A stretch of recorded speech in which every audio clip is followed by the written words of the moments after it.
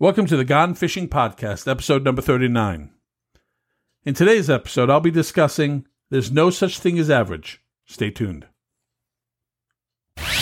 Welcome to the Gone Fishing Podcast. Join Ron Bouchard as he casts a wide net sharing his philosophy of life, business, and success, and goes fishing for wisdom in interviews with other entrepreneurs, authors, and thought leaders. You'll hear their stories of triumph and tribulation. If you're an aspiring entrepreneur trying to succeed outside the confines of the current of social expectation, bring the bait and join us for Gone Fishing.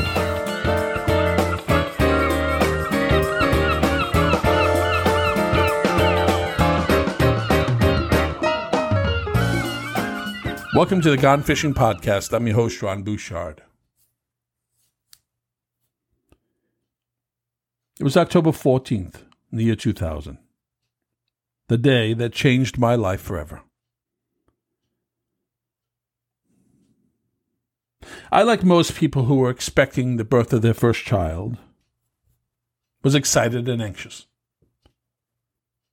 I was excited about the opportunity to meet our son for the first time, and anxious about the tremendous responsibility and life changes that were to follow. I had expectations. Expectations about how the day would go, derived from my limited experience and the experiences of those in my circle of friends and family. My sister had children. My sister-in-law had children. I've seen births on TV. But life doesn't always go as expected. And this was no average day. Little did I know the path that I was about to travel on.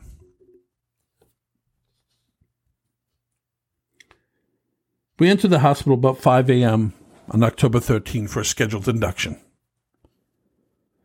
And my son was born 23 hours later at 4 o'clock in the morning on October 14th in the year 2000.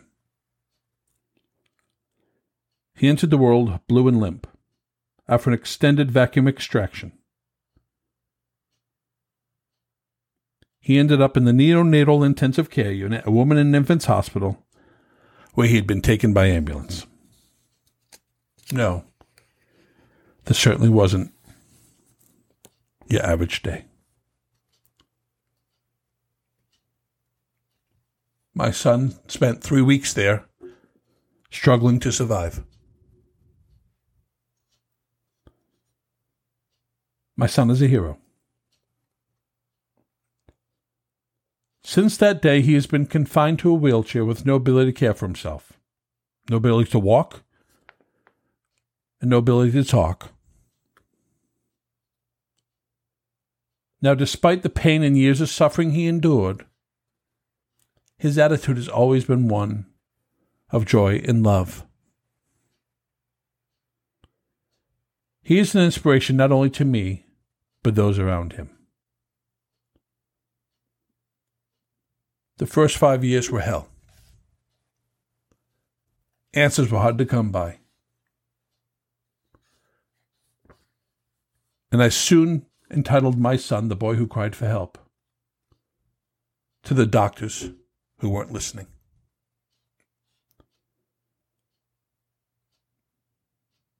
You know, when I first entered the hospital, I believed that doctors had all the answers. That's how we're conditioned. That's how we're brought up. You get a problem, you go to the hospital. They'll fix you up.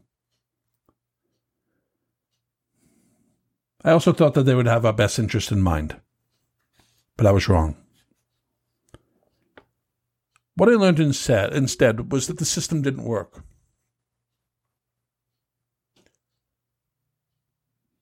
My son screamed 24 hours a day, 7 days a week. He was labeled with a diagnosis of cerebral palsy. Cerebral palsy is the leading cause of childhood disabilities. It's a broad diagnosis. While one child with severe cerebral palsy might be unable to walk and need extensive lifelong care, another child with mild cerebral palsy might only be slightly awkward and require little to no assistance. So there's no such thing as the average child with cerebral palsy, and my son certainly wasn't average. As I said, he would scream 24 hours a day, 7 days a week. Maybe get a couple of cat naps in half-an-hour increments, but not very much.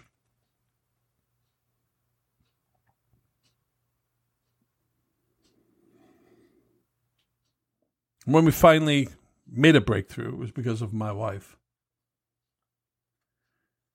who sought out a different opinion.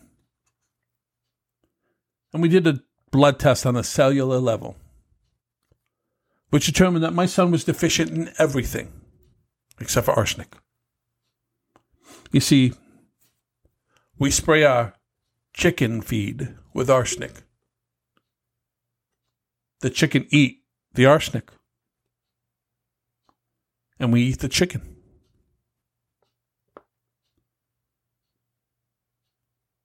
Shortly after being put on a regimen of vitamins and other supplements, my son decidedly changed. He stopped screaming, stopped soaking through his clothes, stopped being stiff as a board. And to the doctor, his pediatrician, who we went to every day or every week, who told us if it gets any worse, just call us back. All he had to offer us was, why did you go do that damn blood test? He completely lacked the curiosity. You would expect someone who has our best interest in mind would have after seeing a miraculous change in his patient. On a visit to a gastrointestinal doctor, the doctor recommended that my son undergo a fundoplication procedure. That's where the upper curve of the stomach, called the fundus, gets wrapped around the esophagus and sewn into place so that the lower portion of the esophagus passes through a small tunnel of stomach muscle. Now, this procedure is performed to stop acid from backing up into the esophagus so that it can heal. It also stops a lot of other things from backing up, a lot of natural functions, so gas can get trapped. He told my wife that all children like our son require a fundo, and that he would never eat by mouth. And if we chose not to do the fundo, he would die in his sleep. Great words of encouragement.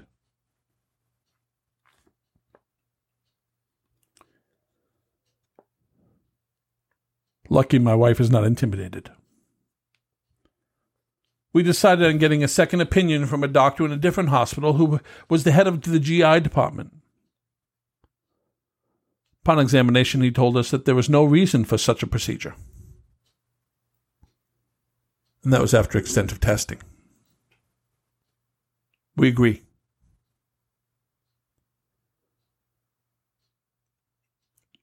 During the first 5 years of my son's life, he suffered.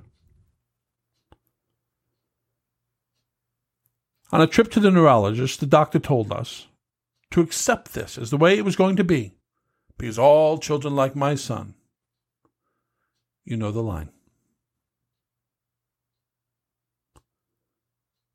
We stopped listening to doctors who treated him as average. We began to take charge of his medical care and only sought out guidance from physicians who treated our son as an individual. We became the physician. And we only consulted with doctors when we needed to know something. But we made the final decision. There is no such thing as an average child like my son. There is no such thing as an average child.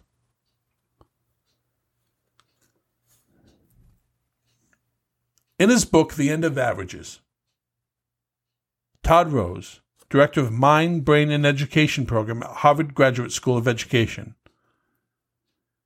writes about an incident in the 1940s which affected the Air Force. Apparently, aircraft accidents were so plentiful during that time that pilots never knew if they were going to end up in the dirt. Scary times. As you'd expect, they blamed the men in the cockpit first, citing pilot error. When that theory was proven incorrect, they began to examine the mechanics and the electrical systems. Engineers confirmed that that was not the issue. So the attention then turned to the design itself. There must be something wrong with the design. What they discovered was that in the 1920s, engineers collected data on the physical dimensions of hundreds of male pilots, which they used to standardize the measurements of the cockpit. In other words, they treated the cockpit for the average pilot. Over the next few decades, the size and the shape of the seat, distance to the pedals and stick, and the height of the windshield conformed to that data set, despite there now being women in the Air Force. And in the 1950s, researchers measured more than 4,000 pilots on 140 dimensions. They included the size, thumb length, crotch height, distance from the eye to the ear, and they calculated the average. Using this new data set, a new scientist named Gilbert Daniels questioned the military's methodology and began to conduct a study of his own, based on 10 physical dimensions that he believed to be most relevant. What he discovered was that no pilot fit within the average range on all 10 dimensions. And his findings were very clear. There was no such thing as an average pilot.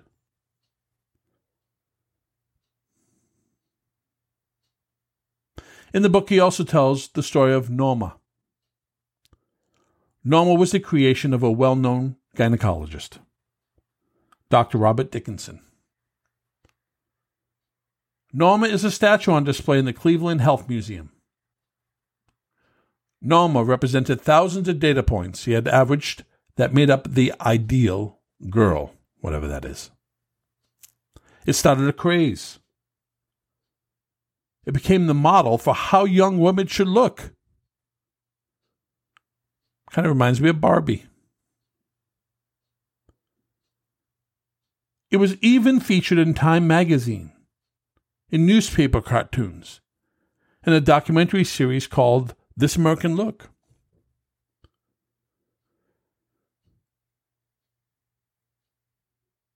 They launched a contest for a woman to submit body dimensions that most closely matched that of Norma's. The winner would receive war stamps. On October 23, 1945, they found a winner, Martha Skidmore. The judges assumed that most entrants' measurements would be pretty close to average. But as you might have guessed, they would have been wrong.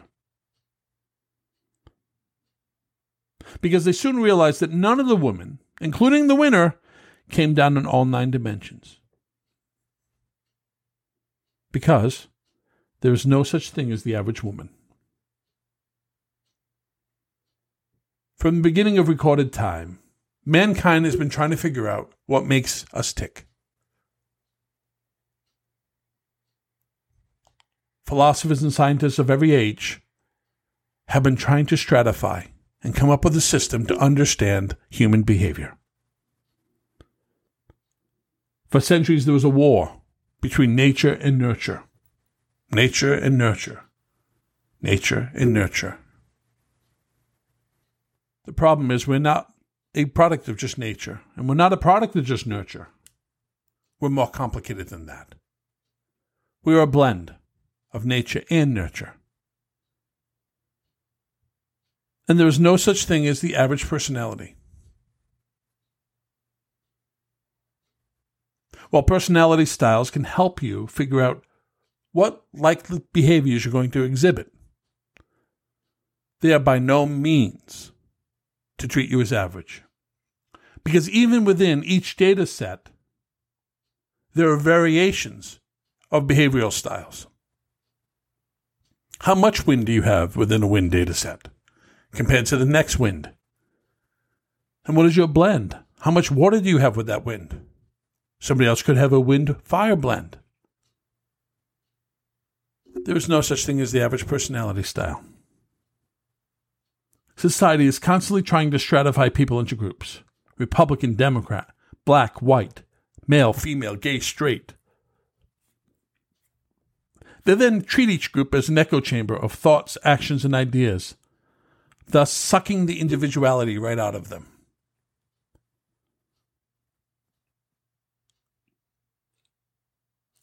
In this world, we're so hell-bent on trying to make a diverse culture.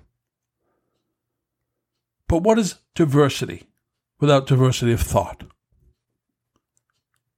We should not be using the metrics of superficial items to be judging people. The only true measure of diversity is diversity of thought. We can learn something from each other, if only we would listen. Because we are not an echo chamber. We are individuals. What if we continue to follow the current of social expectation? Follow the socially accepted norms and ideas? What if, as a consequence, we lose ourselves and our individuality? What if Thomas Edison listened to the groupthink and allowed it to suck the creativity right out of him? What if he allowed them to suck the curiosity right out of him? How many times do you think he would have failed before giving up then? Would he have invented the incandescent light bulb? What if you have the perfect combination of factors as an individual that allows you to see things in a way where you can find the cure for cancer or another disease plaguing our society? The fundamental flaw of the current social expectation is that it treats everyone as average. Thus, everything is designed for the average person when that person doesn't exist. We should learn how to embrace our individuality, and we should use it to succeed in a world that wants everyone to be the same. In life, we have 3 different places we can live. Number 1, the Sargasso Sea, home to the dead not yet buried who have resigned from living. Number 2, the current social expectation which drags its inhabitants through life as they pursue the treasures it promises the elusive average person whom doesn't exist. Number 3, set sail for the open ocean, where you can live free of the confines of the current social expectation and be the captain of your ship and the architect of your future. Always remember, life is an ocean. Strong boat your foundation. If you want to succeed, identify a harbor, identify your sails. Sail outside the confines of the drift currents of social expectation. And let's go fishing. Thank you for listening, and join me next week for a new segment, Conversations Over Coffee, which is going to air the last Tuesday of every month. In this month's conversation, you'll meet the mayor of motivation, Eli Marcus, who has worked with everyone from Michael Jackson to Mark Victor Hansen. Be sure to tune in. If you love today's podcast, you're going to love our tackle box tools and resources.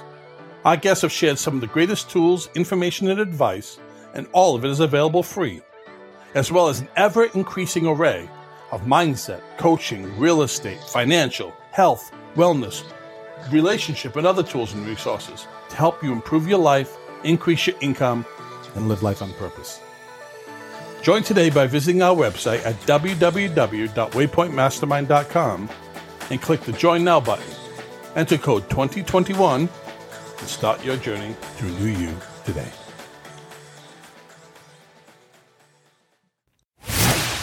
You've reached the end of another episode of the Gone Fishing Podcast. Connect with us at www.waypointmastermind.com, where you can sign up for our newsletter to receive our free tools and resources. This podcast has been brought to you by Waypoint Mastermind. Personal growth and support through collaboration with a community of like-minded achievers. See you in the next episode.